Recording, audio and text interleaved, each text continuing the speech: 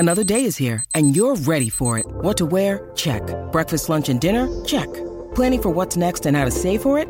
That's where Bank of America can help. For your financial to-dos, Bank of America has experts ready to help get you closer to your goals. Get started at one of our local financial centers or 24/7 in our mobile banking app. Find a location near you at bankofamerica.com/talktous. What would you like the power to do?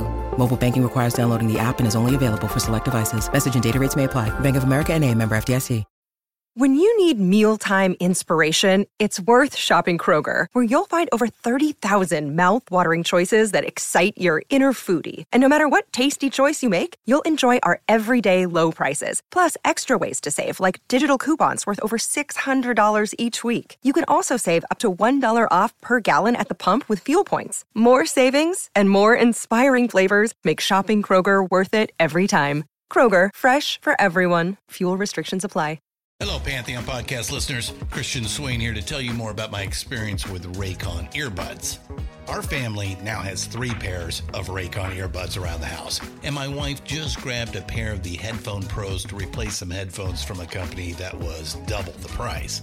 And yes, she loves them. Now, if you haven't pulled the trigger on a pair of Raycons, or even if you have, but you're in the market for another pair because they're just that good, well, now is the time to check them out, because they just launched their upgraded model of the best-selling everyday earbuds.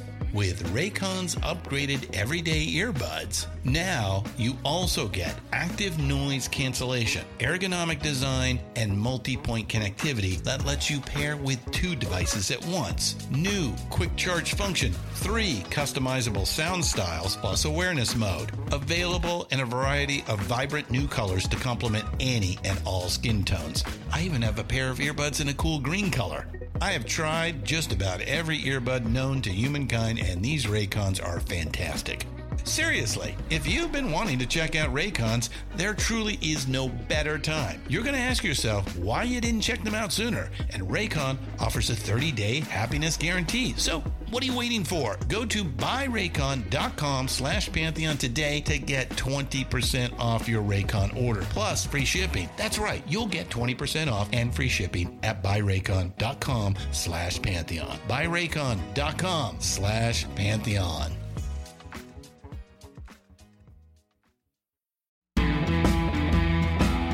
Hey, I'm Paul Stevenson, and this is episode 95 of Vintage Rock Pod, the ultimate classic rock podcast that says that my music is better than yours. Make sure to subscribe to Vintage Rock Pod on your podcast app right now so that you don't miss a single episode. Some brilliant guests lined up for you in the coming weeks. And today's guest, well, he's another legend, one of the great guitar virtuosos of our time, a magical musician whose story is insane, frankly. From having guitar lessons with Joe Satriani as a young boy, to enrolling at the Berklee College of Music, to working with Frank Zappa as a teenager, then just a couple of years later, building his own recording studio with his own bare hands, recording his debut solo album, and then creating his own record label to release it. Then he joined former Rainbow singer Graham Bonnet in Alcatraz, then being Dave Lee Roth's guitarist when he left Van Halen, then joining Whitesnake to make a platinum-selling record, then releasing his own incredible albums, having his own instantly recognizable guitar, and having an iconic part in a Hollywood blockbuster movie as well. I mean, honestly, he's pretty much done it all.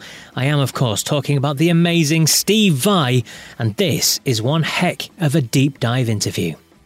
But first, a quick thank you to everyone that's been in touch in the last few weeks. A lot of love for the last 2 episodes. Crazy amount, actually. The Hendrix Experienced episode with rock stars telling their personal stories of the great man has had some brilliant listening figures. And if we go back 1 week further, episode 94, the Tony Carey interview, former Rainbow Man himself, well, that is now the most listened to episode of 2023 so far, which is brilliant. And the video that I put on YouTube as well has received well over 85,000 views, which is phenomenal. So a big thanks to all the kind words that have come in over the last couple of weeks with comments about the shows. It really is fantastic to see them all. So thank you so much. And all the way from around the world as well. Messages from Australia and Singapore, Canada and Sweden, and of course from the UK and US too. So a big thanks to all. If you haven't checked out the Vintage Rock Pod YouTube channel yet, then make sure you do. Go and subscribe. It's completely free, and you get to see all these amazing guests that I've interviewed over the years. There's some fun videos on there, plus a daily poll where I pose a teaser and thousands of you take part, 3,000 or so every single day. There's a great community growing on there, great discussion to be had, so make sure you're not missing out. Just search for Vintage Rock Pod on YouTube and hit subscribe. Right, on to today's interview then. Steve Vai. He answers everything so thoroughly. You get a real glimpse into the life and career of this exceptional musician, his thought processes, why he did certain things. He talks about the complexity of working with Frank Zappa and how much it took out of him, his business ethic on how he makes sure he's paid more than anyone else. He's honest about being the prima donna when joining Whitesnake. He talks about his solo records, his iconic custom guitar, Graham Bonnet, Dave Lee Roth, and working in the shadow of Eddie Van Halen, and so much more as well. I know you're going to love this one, so make sure that you're comfy. It gets deep and in-depth, so please enjoy my chat with the one and only Steve Vai. Now let's start with Frank Zappa. I mean, you're a huge fan of his already, weren't you? And I saw that you said that your first record you bought was Yogi Bear and Friends, and the second was Frank Zappa. So let's start with that, because Frank Zappa's music is, well, certainly more complex than Yogi Bear. It's very unique, it's eclectic, it's complex, it's genre bending. So as a youngster, what was it about Frank Zappa that drew you in? The album cover. I was very young, obviously going from Yogi Bear to Zappa. There was a department store up the street from my house. And I remember I had to be a certain age before my parents would let me cross the main street by myself. So the day that I was able to cross the main street, I went up and I loved music, obviously. And I saw the Zappa album cover for Freak Out. And I didn't really know Zappa. And I got the record and I listened to it. And I was stunned, and it was just so different. It was just like a wall of odd, beautiful sound. But I was very young, so I didn't really connect the artist, Frank Zappa, with the record. I didn't really. And it wasn't until some years later that my friend turned me on to a Zappa song. It was from Bongo Fury. No, it was, I think it was Uncle Meat, and the song was Electric Aunt Jemima. Yeah. And then that started my real love affair with Frank's music. That's where the connection came from. Excellent. Yeah. And then in terms of Frank, I mean, you actually got hold of his actual home phone number as well, didn't you, when you were a teenager? And you phoned it up expecting to speak to Frank. And I think it was his wife that you spoke to originally. But you kept calling and calling and things like that. And you eventually got to speak with Frank himself. He'd come back off the road or whatever. I mean, what do you remember about that conversation? He was in a very good mood. And I was 18 and I was going to school at Berkeley, and I didn't even have a phone. I was using my friend's phone, and he was very nice. Oddly enough, knowing Frank later, when I got to know him and work with him, I thought it was very odd that he took that phone call from me, because I was basically just like, yeah, I'm just a fan. But I knew that he was an Edgar Varese fan. Edgar Varese was a composer, and that he was looking for some scores. And it wasn't that easy to get scores back in those days, but the Boston Public Library had Edgar Varese scores. So I told him, hey, I've got some Edgar Varese scores I'd like to send to you, along with a transcription of some of your music, Frank's music, that I transcribed. And he gave me his home address. Wow. And I sent him that stuff. I did a transcription of the Black Page, and I sent him a tape of my band. I snuck that in there. Of course. And then I spoke to him again, and he was very, very positive about the tape and wanted to try me out for the band. But when I told him I was 18, he thought that was too young. But he was impressed enough with the transcription that I did that he hired me to be a transcriptionist. He started paying me, I think it was $5 a page, to listen to his music and write it down. And he sent me a big giant score called Moe and Herb's Vacation, and also the actual music for the Black Page with a note that asked me to play it as fast as I can. So I made a tape of myself playing the Black Page, and I sent it to him. And the next thing I knew, the next time I had called him, I caught him in not such a good mood. And if Frank didn't want to talk, I mean, he was just like, there was just space. But then I saw this magazine interview he did in a San Francisco magazine, and he was talking about me and the tape that I had sent him of the Black Page. And I couldn't believe it. I'd never really even seen my name in print, you know, and there it was, Frank Zappa talking about me. It was really cool. So how much later was you actually joining the band? When did he decide that you're actually old enough to come and do this with us now? Well, he didn't. What happened was the day after, a couple of days after my 20th birthday, I moved to California, and I moved right down the street from him. Not stalking him at all. Yeah, and I just started going up to the house, and once you start going up to the studio, you know, Frank will just, if you have something to offer, he'll just suck you in, and you end up recording all this stuff. And that's what happened. And that must have been kind of dream come true moment sort of thing for you, surely. I was scared to death. I mean, it was all, I was very young, and it just seemed surreal. Yeah. You know, next thing I know, I'm in Frank's studio, and there's Vinnie Colaiuta and Terry Bozzio and Tommy Mars. And I'm like, wow. And he's giving me all this wild music to record. It was fun because they were fun guys to hang out with. Yeah. You know, Frank was just kind of amazing just to sit and talk with. He was a great conversationalist. He always had an opinion about things, and he always gave you his attention. And he listened when you spoke. Okay. And he was always interested and interesting. So obviously at this point you were a fantastic guitarist already. You had Frank spewing words of praise about you. So that was down. But what else did you learn from Frank? I mean, thinking of live shows, did you learn anything about stage presence when you were touring with Frank or anything like that?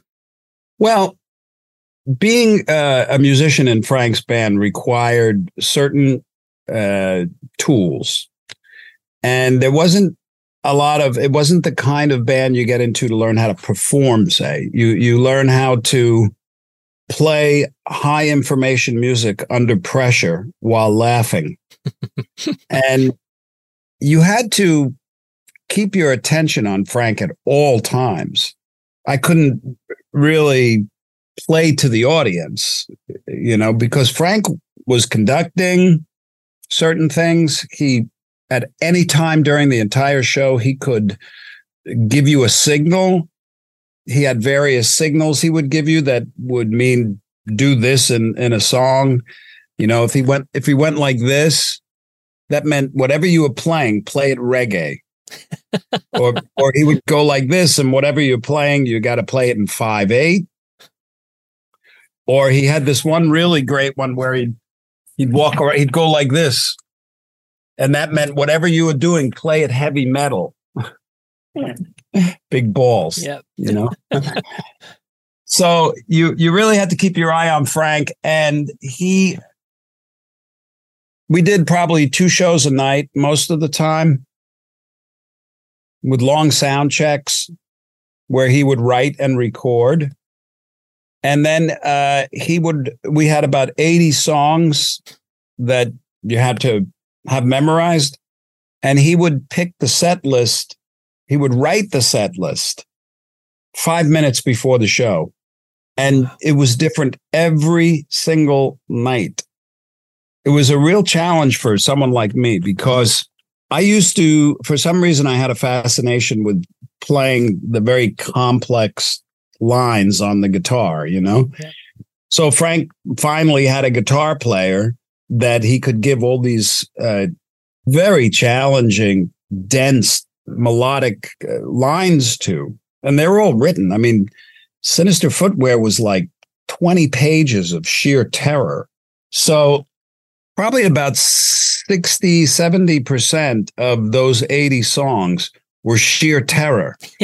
And I had to practice them constantly because I don't know, the guitar is just a hard instrument to play that stuff on. And the way my mind worked, you can't just learn something like that and then leave it for 5 days and then go, oh, okay, yeah, he put Sinister Footwear on the set list. Let me play. It didn't work that way. You had to play that shit all the time. So you wake up at 9 a.m.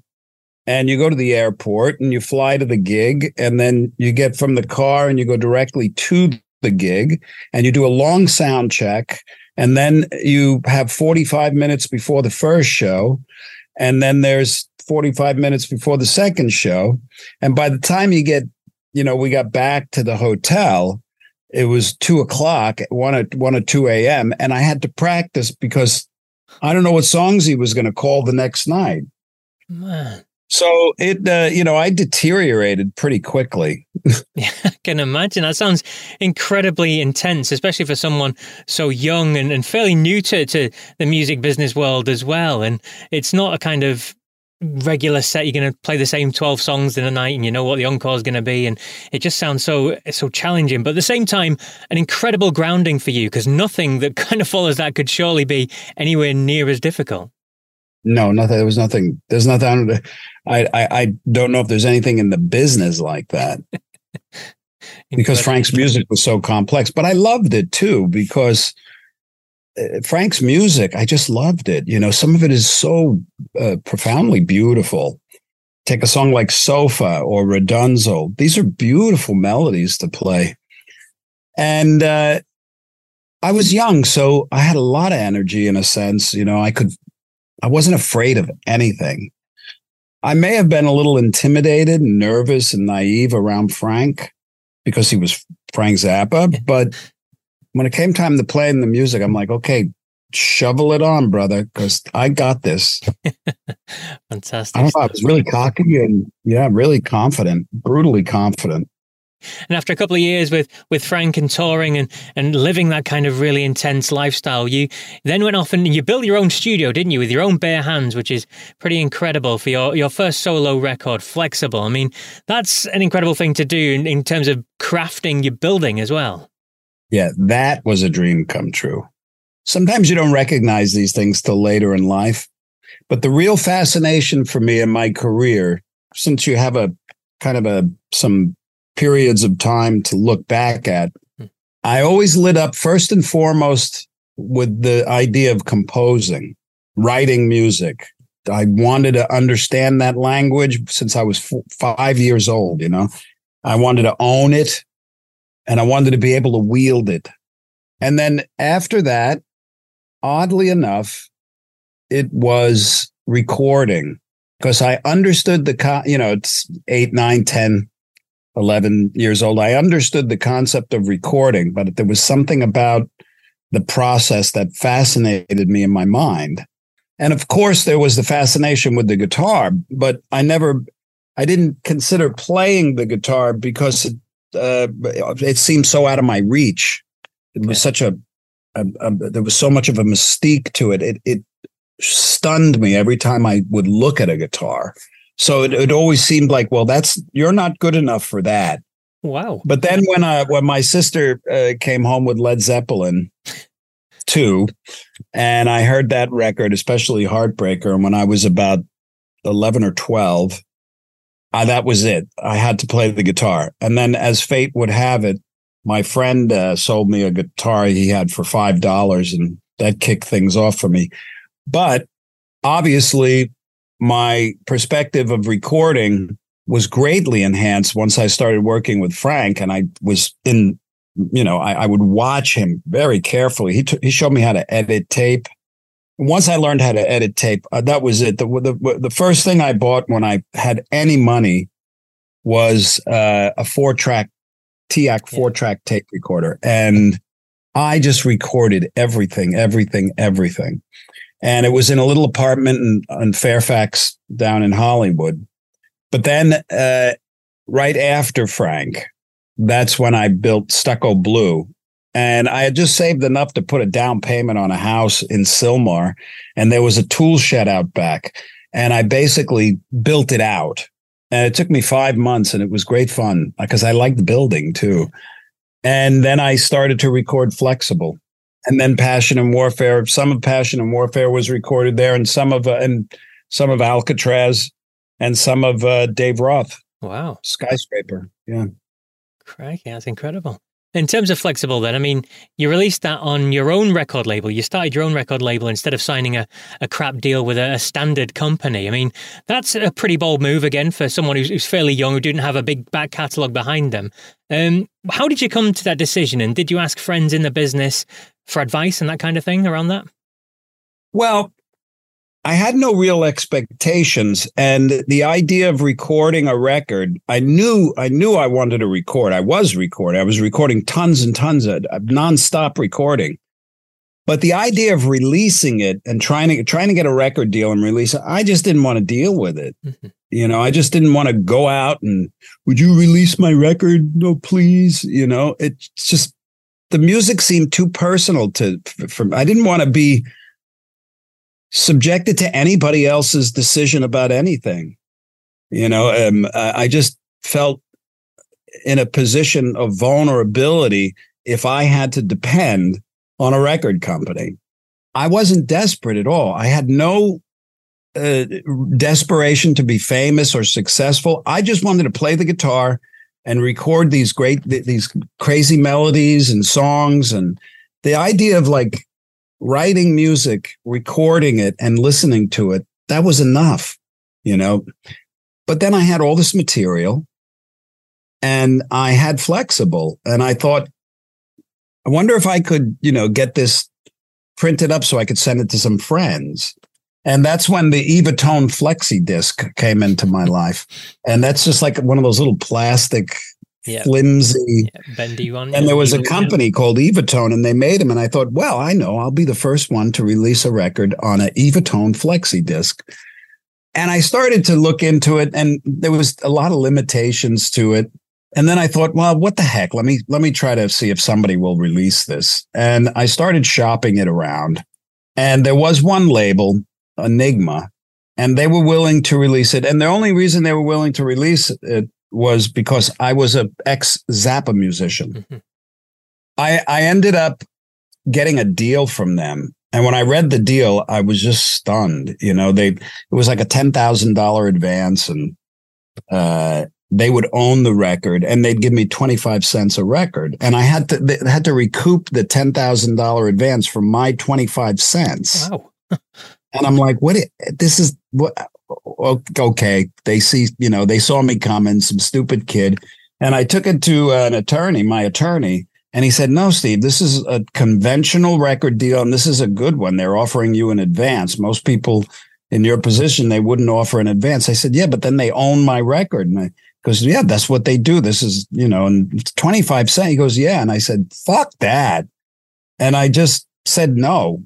And, because it didn't feel right to me, I'm not going to, why should they get so much more? There's always been another kind of stumbling block in me. And it was always on an economic level. I could never understand why anybody would get paid more than me for my work. And they never have, not in my career. I've always made sure that managers, agents, anybody, I get paid the most, the end. And if it doesn't work out that way, I just don't do it, because it makes sense. Now, of course, there may be situations where there's a lot of other people involved, and always my desire for that, for getting paid the most for my work is that of fairness, because it's my work. And so I did something kind of outrageous. I decided to start my own label. I was 22 years old, because I just started to look behind the curtain, and I'm thinking, well, how do labels work? And the only thing we had to go by back then was like the yellow pages. There was no internet. There was no computers, nothing. But we figured it out. And I noticed that labels, They have a great function. They pay for everything, and they give you the money to make the records, and then they take the record and it becomes part of their equity, because labels run great risks, and that's how they build their equity, by owning the masters. And then what they do is they manufacture the records, and these were all vinyl back then, and some cassettes. They manufacture the records, and then they sell the records to a distributor. And the distributor puts it in the stores. The distributor goes around to all the stores and says, hey, you want to buy the... So that was something I learned, and I just thought, well, why don't I go to distributors instead of labels? And I did. Every distributor I called would say, no, we don't take product from artists. We take product from labels. So I started a little label. It cost me $12.50. Oh, brilliant. I just went downtown, filed the paper, and, had this little label. It was nothing, it was an envelope. And I found a distributor that was willing to release it, because he was a guitar head, Cliff Coltrari at Important Records. And he offered me $4.10 a record, and I retained the rights to the record. Nobody was taking it. And I said, well, yeah, And he took 1,000, and that was a lot of money to me, $4,000. And then he took another 1,000, and then another 1,000, and then another 1,000. Then the Attitude Song got into Guitar Player magazine, and that was it. I mean, now he's taking 10,000, And then the record was distributed through their partner overseas. And then when CDs came out, I retained the same kind of distribution deal. So instead of getting on a good conventional deal, 50 cents a record, a CD from a label, I was getting $7.50. Wow. Yeah. And within a period of years, it sold like 400,000 copies. Wow. So that was crazy. It was just such a windfall. And I never really, I mean, I like money, but it never really, I was never one of these guys that went out and bought a lot of things, except musical gear. I never really was I never did drugs or waste my money on cars. And, I just wanted to play my guitar and record. And that's what I did. Incredible. Just moving on a little bit then. I spoke recently with Graham Bonnet, and he spoke very, very highly of you. He said you were amazing, and he remembers telling his parents that he's got a guitar player in who plays the guitar like it's a piano and all that sort of stuff. And what was your memories of your time with Graham and with Alcatrazz? Well, it started out kind of where Frank had basically disbanded the band, got himself a synclavier, and started working on that. So I wanted to go out and start doing some things, because I couldn't understand in my head how I was going to put a solo band together and go out there. So I thought it would make more sense to join an established band. And when Yngwie Malmsteen hit the scene, he blew us all away. I mean, he floored us. And when he was leaving that band, I thought, well, there's opportunity. And I auditioned for the band. I didn't think I was going to get the gig because I didn't sound anything like Yngwie. But I really liked the guys. They were really good guys. And Graham was he had a great sense of humor, and he was just very kind of, it was my first opportunity to be in a band with somebody that was European. Yeah. So that was great. But when he would sing, I just couldn't believe it. The power that came out of his voice, out of his mouth, it was pretty stunning, because before that, I had never been involved with a singer like that. Yeah. So everything was kind of new. And it was really good for me because the guys trusted me, because I was very hands-on, and I could write. I wrote the music, and I liked working with Graham. I'd come up with the music, and he would put the melody and the lyrics. And like I say, he was a powerhouse singer and really great sense of humor. Fantastic stuff. And in terms of lead singers and legendary singers, another one came along not long after, did it? Diamond Dave Lee Roth. I mean, he was leaving one of the world's biggest rock bands at the time, and he came back with a solo record and a solo band and that sort of thing. And you were part of that band behind him. Now, obviously, with your background with Zappa, and you've done a solo record, you then with Alcatraz. How did the recording and the writing process come for Eat 'em and Smile? I mean, was it a collaborative thing? Did you get to put your ideas across as well? Well, yeah, my ideas were being depended on because I was the guitar player, and Dave doesn't, he doesn't write guitar parts, so it was very cool because throughout my teenage years, I was a teenager in the 70s, and I was really into rock music, Led Zeppelin, Queen, Deep Purple, all that really good, and then progressive rock. So I had the rock and roll thing in my soul, so to speak, white boy from New York, Italian, rock and roll. So it was always there in me. So when Dave Roth came along, it was an opportunity to kind of stretch that rock and roll muscle. And we kind of resonated well because he has kind of a bizarre sense of quirky humor.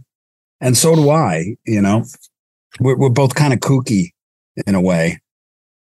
So it worked, like something like Yankee Rose with the talking guitar. I mean, sophisticated rock stars don't do stuff like that. I suppose, it's just too corny, but it was substantiated by some badassery, playing from the whole band, the energy that the band created. We felt indestructible. And Dave, obviously, he depended on his band to come to him with music that he can then approve or disprove. And then the stuff he liked, he'd write lyrics and melodies to, kind of like Graham. Mm-hmm. So, yeah, that was fantastic because not only did I have the freedom to play anything I really wanted, I had to push myself to go beyond even beyond my own vision, so to speak. Okay. So I'll say the shadow of Edward hanging over me, I didn't feel pressure, because if I would have felt pressure, it would have meant I was competing with Edward. And you can't do that. That's foolish. You can't compete with Edward, So when I was making those records with Dave, I was very at ease, they were very enjoyable. I loved getting in the studio and knocking out those guitar parts. I didn't know what people were going to think. I can't control that. I just knew that I had an opportunity to push it, to push the bar. And I just did my best to do that, and I enjoyed it. We had a great time. Yeah. Touring with Dave Roth that was fantastic.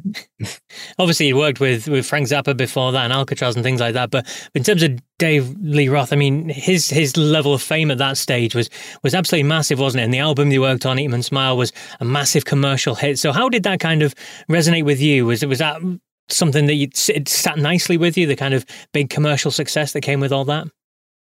Well, that kind of success affects people differently. Sometimes you don't even realize it's happening as you're going through it. At least that was the case for me.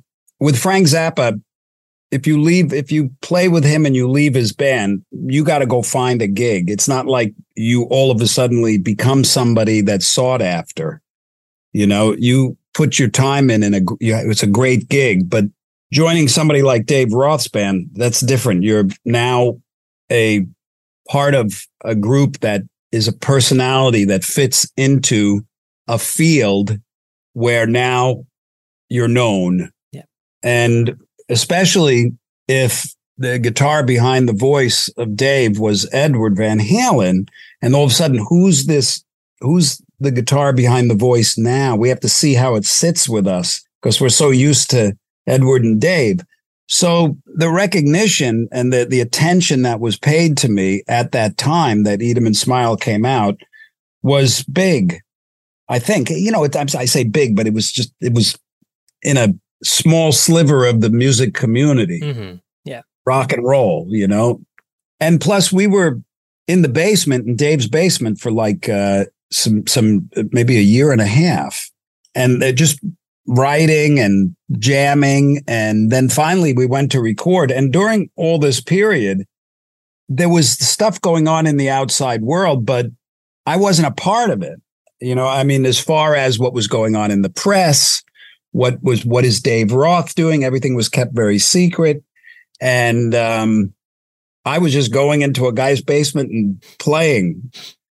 And then we went into the studio and recorded. It was kind of like when I made Crossroads.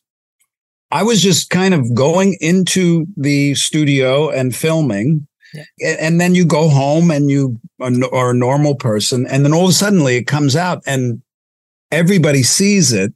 And then you go out and people are like, hey, there you are, and you're like, it takes an adjustment. It was an adjustment because it was interesting at first, especially with Crossroads, because you can make hit records till you're blue in the face, but be in one hit movie, and just have a little part. And hey, there's that guy, every place you go. So that took an adjustment. It was fun. It was never, my fame with those bands or my recognition with those bands was never so much that I couldn't lead a normal life, Mm-hmm. But it was really nice to be recognized for your contribution, because I started reading some nice things about what I had played on Eat 'Em and Smile and the way I played. I felt accepted, I felt well supported in that role with Dave, so I was very content and happy with what I had done, what I had contributed. Was it great? I don't know. I just know I did the best I could. And it was just so nice when it was not rejected. Complete opposite, absolutely. And then you obviously, Eat 'Em and Smile, Skyscraper came out, and then I think I read that you'd left because you're wanting to pursue your own solo work and work on stuff that you've been working on for a long time. But then the offer came to join Whitesnake, and now, was that just too good an opportunity to turn down at the time? Yeah, I had finished the Skyscraper tour. Before I joined Dave Roth, I was working on Passion and Warfare, because it's still my fascination for recording, and especially this brand of music in my mind. You have to honor your creative impulses or you slip into depression. And I had to honor them. And at that point, it meant turning my back on rock stardom to create Passion and Warfare. In my mind, that's what I was doing. I was surrendering my career, because the music for Passion and Warfare I knew it was very different. It wasn't Dave Roth. It wasn't Whitesnake. It wasn't anything that I had heard, that you could point to and say, hey, that's like Blow by Blow by Jeff Beck. Nothing. Or Surfing with the Alien. I mean, all of those records, you can't really compare them to each other. So Passion and Warfare was part of that, because it was a authentic offering from my inner ear. But then I couldn't understand how I was going to go out and tour it. Yeah. Because it was one record. It was a very dense record, very complex in a sense. And I was always more comfortable with having a front man and just being the guitar player. I didn't know how I'd be able to negotiate standing in front of a stage playing instrumental guitar music, And the Whitesnake gig was on the radar right at the exact same time. So I thought, well, it would make much more sense to tour with Whitesnake and make a record with them. And, for the momentum of that other side of my career. And lucky for me, I really liked the music of Whitesnake. Back then, their Whitesnake album that sold 25 million copies. It came out and it was a great record. And I just love great singers. And Coverdale was a monster. I mean, come on, I watched that guy get on stage every night and deliver like a boss, So I thought, yeah, man, I want in. And it was great. When I got into the band, all the music was written and recorded for the Slip of the Tongue record. And I just had to put the guitars on it. And there was another really great group of guys. If anybody was difficult, it was me. I was a bit of a prima donna. I came from Dave Roth, and with Dave Roth, you learn certain things. How to navigate the business and navigate the magazines and the press and things like this. And plus, I had Passion and Warfare out, and it was blowing up while I was touring with Whitesnake. So, I did the Slip of the Tongue, and we did a huge tour, and it was fantastic. At the end of it, David was going through some personal things. He was going through a divorce, and so he disbanded everything. But I knew that just instinctually. Of course, I didn't know for sure, but I kind of felt that I'd do a record and a tour with them, and I'd have to return to the quirky music that was in my head, and I did. And obviously, Passion and Warfare you've spoken about. I have to touch on Sex and Religion as well. It's one of my good friends. It's one of his favorite albums of all time. I love the mix of the heavy and the light on there. And how did you go about making the record then on the back of the success of Passion and Warfare? Well, I still kind of felt like I wanted to have a lead singer. And I started looking for one, and it was difficult, but Relativity Records, who I was signed to at the time, sent me a tape, and one of them was of Devin. Yeah. And he was a teenager at the time even, and I couldn't believe when I heard his voice, because I needed a singer. So I contacted him, and that's how we hooked up. And he came in to visit me, and man, he was bizarre, but he was extremely talented. Not bizarre. Bizarre isn't the right word. He was funny and absolutely incredible singer. And I kind of knew what I wanted to do. I wanted to put a super group together and go out there and create a record that had more accessibility than Passion and Warfare, but had vocals and also some compositional elements. So it wasn't like straight ahead rock and roll. Metal, heavy metal was just coming in. And I was being influenced by that through Devin. So some of the stuff was very, very heavy, but it was melodic. And I finally had a singer that I could work with. So I built, if you listen to that record, there's oceans of vocal harmonies and things like that. And Devin was great to work with in the studio because he was eager and he was patient. He didn't need a 5-star hotel, but he was also incredibly talented in his own right. And that was kind of squelched in my band because I just needed him as a singer, So I never really, I didn't know how brilliant he was as a creator, a musical creator, because I didn't allow it basically a little bit here and there, but I had my vision and I knew what I wanted to do. And we collaborated on some things, but it wasn't until later when Devin started making his solo music that I'm like, whoa, I didn't know that was there, and because he is, in my book, a bona fide genius. He's as brilliant as they come. But we did a tour and it had its moments, Devin was always entertaining. I can tell you that. You never knew what he was going to do. He was unpredictable and he was bold and he was Did I say unpredictable? I think you did. Yeah.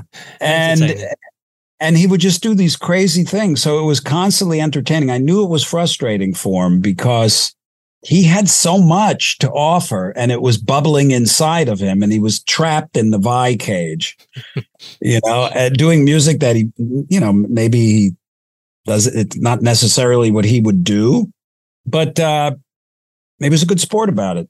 And I realize I'm taking up a lot of your time here, Steve. So we'll just move on to your guitar as well. I mean, it's an iconic part of you and what you are, your identity. I mean, the famous story was people were looking for you to be their brand, the face of their brand, use their guitars. And you basically said, look, I want these requirements. If you can come back to me with these, then I'll go with you. And Ibanez came back and they responded the best. Is that kind of right?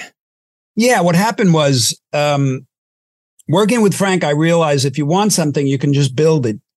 Or if you want to change something, you just change it. So it was kind of sacrilegious to alter guitars. Like if you had a Les Paul or a Strat, you don't drill holes in it and do it. But Frank did that. So I thought, well, there were certain aspects about conventional guitars that I like, but there was limitations. Like I liked Strats, but I wasn't crazy about the sound. And the single coil pickups weren't rock and roll for me.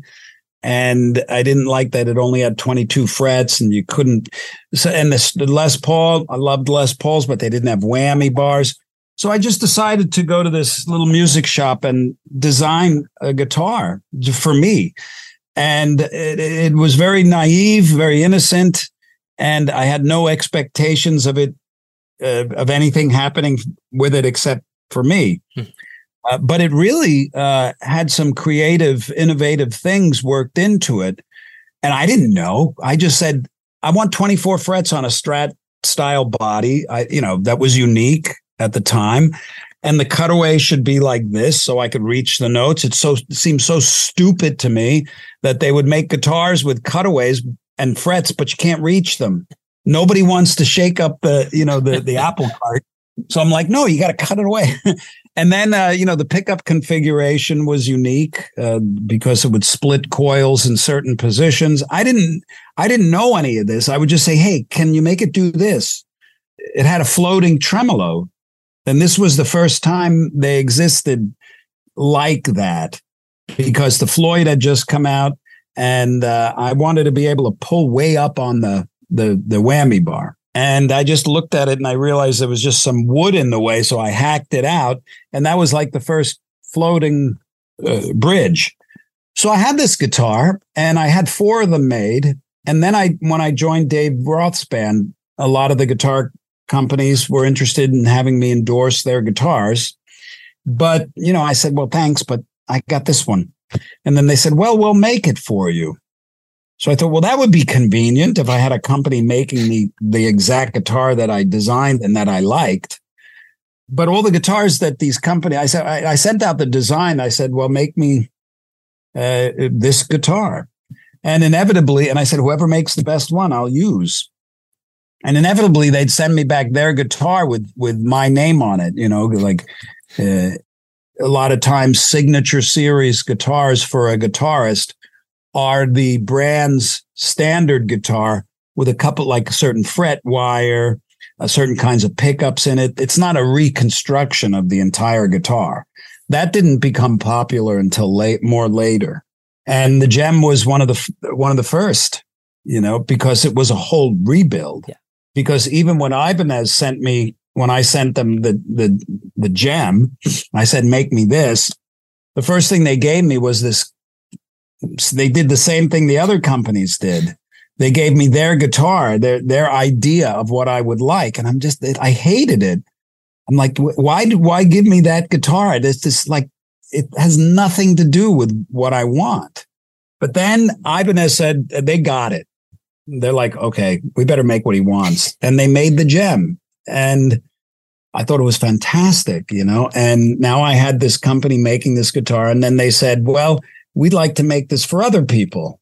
And I thought, well, okay, and then you work a deal. And the deal I worked was also unprecedented. And everybody, it worked great for everybody. You know, the fans, the people that liked the guitar. It kind of struck a nerve that was great for Hoshino Ibanez. It was great for me. And it's been a lovely, amazing, creative relationship, prosperous, abundant we're going to be rolling on 40 years pretty soon. Incredible. Yeah. Absolutely incredible. It's a great relationship. It's one of those things in the music, in business, in any business you're in. It's so nice to be able to look back at these very long relationships, fruitful, enjoyable, trusted, creative, trusted. And I have a lot of them. It's nice. And obviously, you've kept busy for many, many years. You've always done different projects, released many albums. You're always doing your master classes. There's the touring, that sort of thing. And I think you've been on the road in Europe and South America recently. And you've got a tour across North America, haven't you, coming across the States next month? So tell us about that. What can people expect from these concerts? Well, this tour started, we kicked it off in support of the In Violet record. In Violet was my last instrumental studio record. Yeah, it's one of the record came out a lot better than I was expecting. It was received very well. Another blessing, you know. And we kicked off this tour last summer, and I really wanted to do a comprehensive world tour. I've done a bunch of them, and they take me to all corners of the world. And we did a first European leg in Western Europe, and then we did a full-on American leg in all the main cities and stuff. And then we went back and did Eastern Europe, and then we just finished Latin America. And now we go out and we're doing in a couple of weeks we do another run of America, and then we go to Asia. And I've got 10 shows in China. They tell me I'm the first artist to go into mainland China on tour. Okay. That many shows, which I love doing that. And then I used to go to Russia all the time. Unfortunately, can't do that now. But then we, kind of work our way down through Asia, Korea, Taiwan, Hong Kong, Japan. Then we go to Malaysia and Indonesia, Kuala Lumpur, Singapore, Jakarta, Vietnam. And then we are in Australia and New Zealand. None of this is announced because it can change. Yeah. Where this is what I'm planning. When nothing is written in stone until we actually make an announcement. So I'm just kind of giving you preliminary thoughts. And then after that, it's the Middle East. I'm trying to get to places like Dubai and Abu Dhabi. We may have offers from Egypt, Africa, India, Tel Aviv. Oh. So this is what I'm hoping for. Mm-hmm. And it's kind of, in the works. And then there's, then it's Christmas. And then it's G3 in America for a little bit. And then it's, Joe and I are talking about, going out and touring together. And then there's some other things, so there'll be a lot of touring, and which is nice because I really do enjoy touring. Well, you've got so much in the pipeline, still not confirmed yet. What's the best way for people to keep in touch with you and find out when these things do land and do get confirmed? Oh, my Instagram, my social media, my website, vi.com. Same suspects that most artists have. Lovely stuff. Well, it's been an absolute pleasure chatting with you, Steve. I've loved this last hour or so. Thank you so much for your time. Thank you. And I just want to say that I really enjoyed this touring on this record, and all the folks that have come to the shows. You really got me, man. They've risen the bar. They've been so supportive. We really have a great time, and I want to thank them and thank you. There you go, the brilliant Steve Vai there. What a guest, what a joy to speak with. I do hope you enjoyed that one. So that's it for me and this week's big interview show then. Thanks again for listening. Make sure you subscribe to Vintage Rock Pod on your podcast app so you get all the episodes when they're released. Please leave Vintage Rock Pod a 5-star review as well on whatever podcast app you use. It really does make a big difference. And look for Vintage Rock Pod on YouTube as well. Just subscribe, the big red button. Hit it now. Go. Anyway, until next week then. Take care.